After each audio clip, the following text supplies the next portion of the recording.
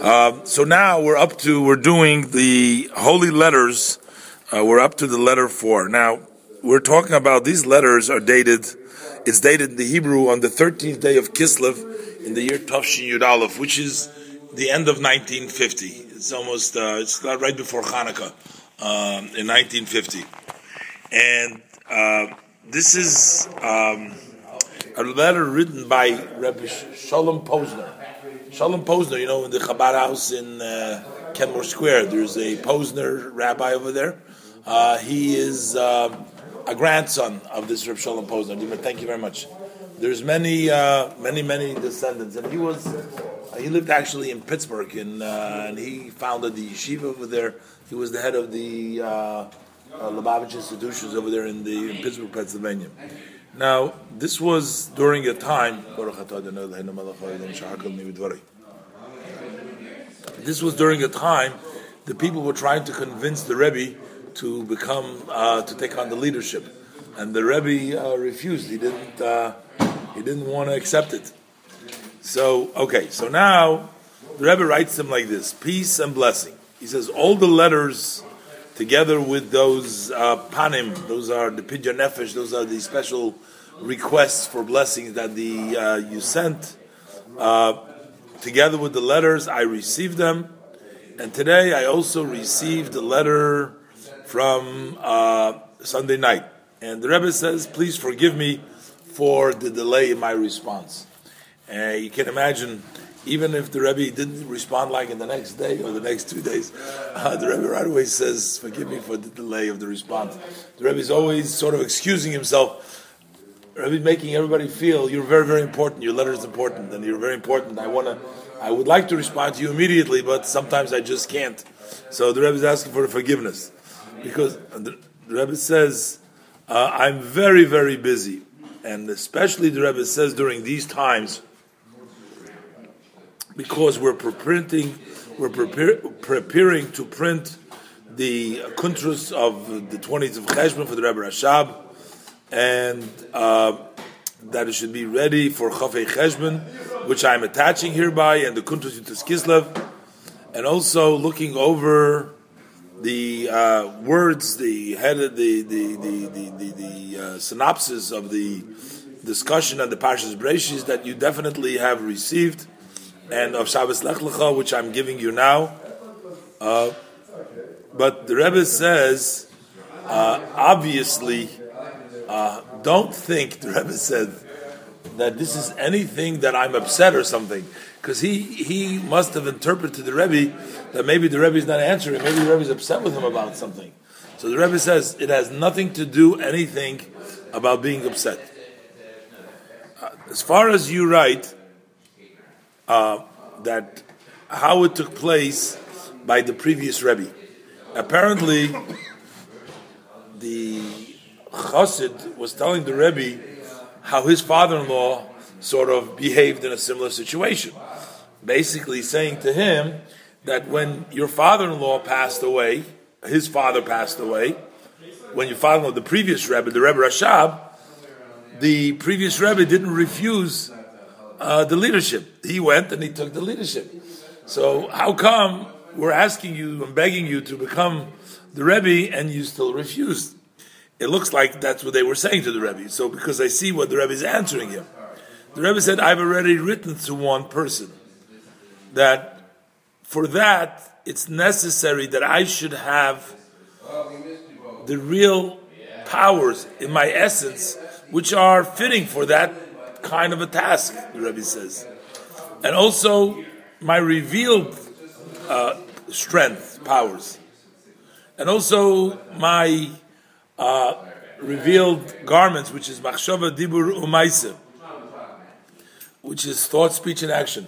The Rebbe basically was arguing that he doesn't see himself fit for the job. He said neither from the inside, neither from the revealed part, at none level. The Rebbe says, I'm just not appropriate for the job.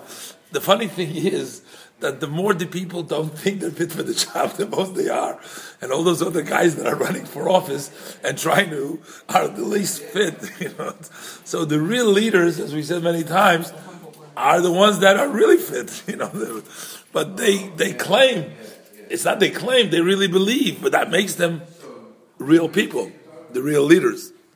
The Rebbe says, I also had a great joy when I saw in your letter the names, the listing of the names of the minyan, I guess that you had an influence upon them. And the Rebbe says, B'li neder, I will read them on the holy resting place on the Rosh Hashanah for Chassidus on Yutas Kislev, which is coming upon us.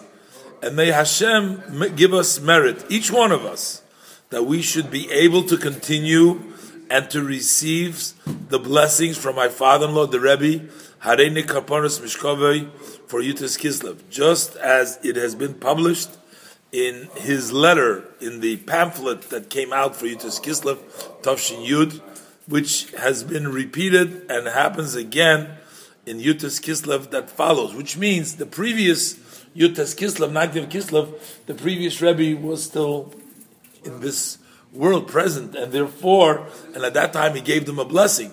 And what the Rebbe is saying, that they're going to reprint that same blessing for this year in the pamphlet, because that is still applicable. The blessing that he gave the previous year is still applicable. And the Rebbe ends off by blessing him with success in your holy work, and that you should have lots of nachas from all of your descendants. And I extend my greetings to the entire group of people with the blessing for the holidays. And the Rebbe said to him, on several matters in your letters that you write to me, you will find an answer in the synopsis of Shabbos Bereishis and Lech Lecha. I already answered it, included it in there, and on the rest I will B'li neder answer over time. And certainly you will let me know how you celebrated the festival of Yutas Kislev. But it's interesting. This was a known thing. Now the Rebbe was no question was a super phenomenal tzaddik, holy, great person by all measures. But yet, if you can say so, he still had the limitations of being a human being, right? So, the people, when you look, not only at the Rebbe, but you look at some of our greatest scholars and the greatest geniuses, and perhaps this may be true even of non-Jewish, just generally, but they accomplished, and with their works, with their writing, with their leadership, whatever they did, but yet everything took time. You're still within time and place. You have certain limitations.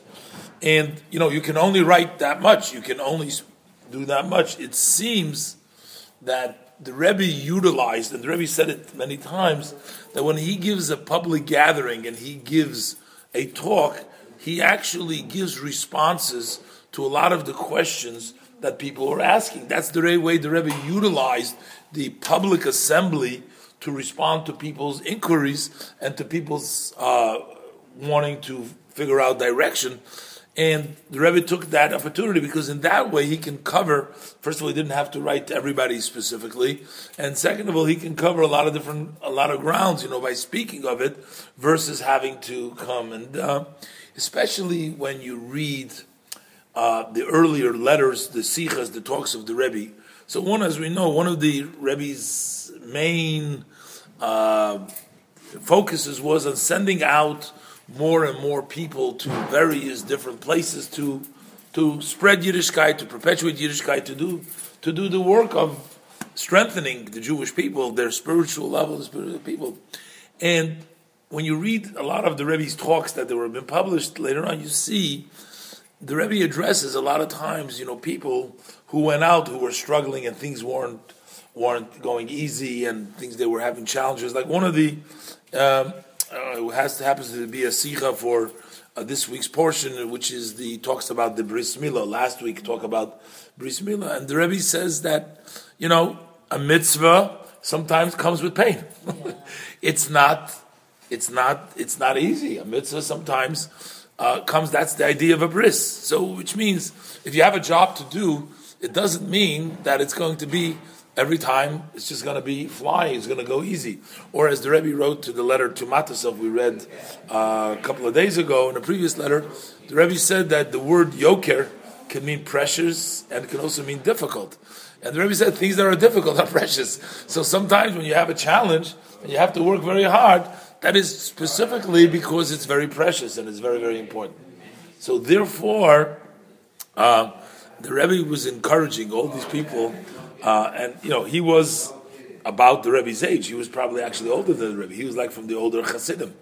He was, while the older Hasidim were pushing the Rebbe very hard to become Rebbe, they were pushing the Rebbe very hard.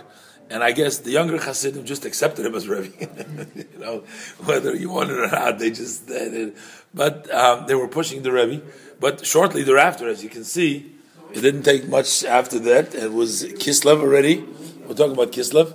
And then it was Teves, and then Yud Shvat, the Rebbe formally accepted.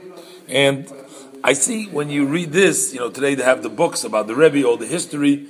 But you see this, you actually see it from the Rebbe's letters, and you get it a first-hand look, to see how things developed and how it worked in all aspects. There was no money, there was no people, and he built it from the ground up, to just everywhere, methodically, consistently labored to go ahead and create this, and he worked constantly. If you just imagine how many letters every day we read, we have several letters, and every day, on top of the Fabring, on top of the publishing, on top of everything, it was like a non-stop effort an effort of the Rebbe. It was like amazing, but whatever.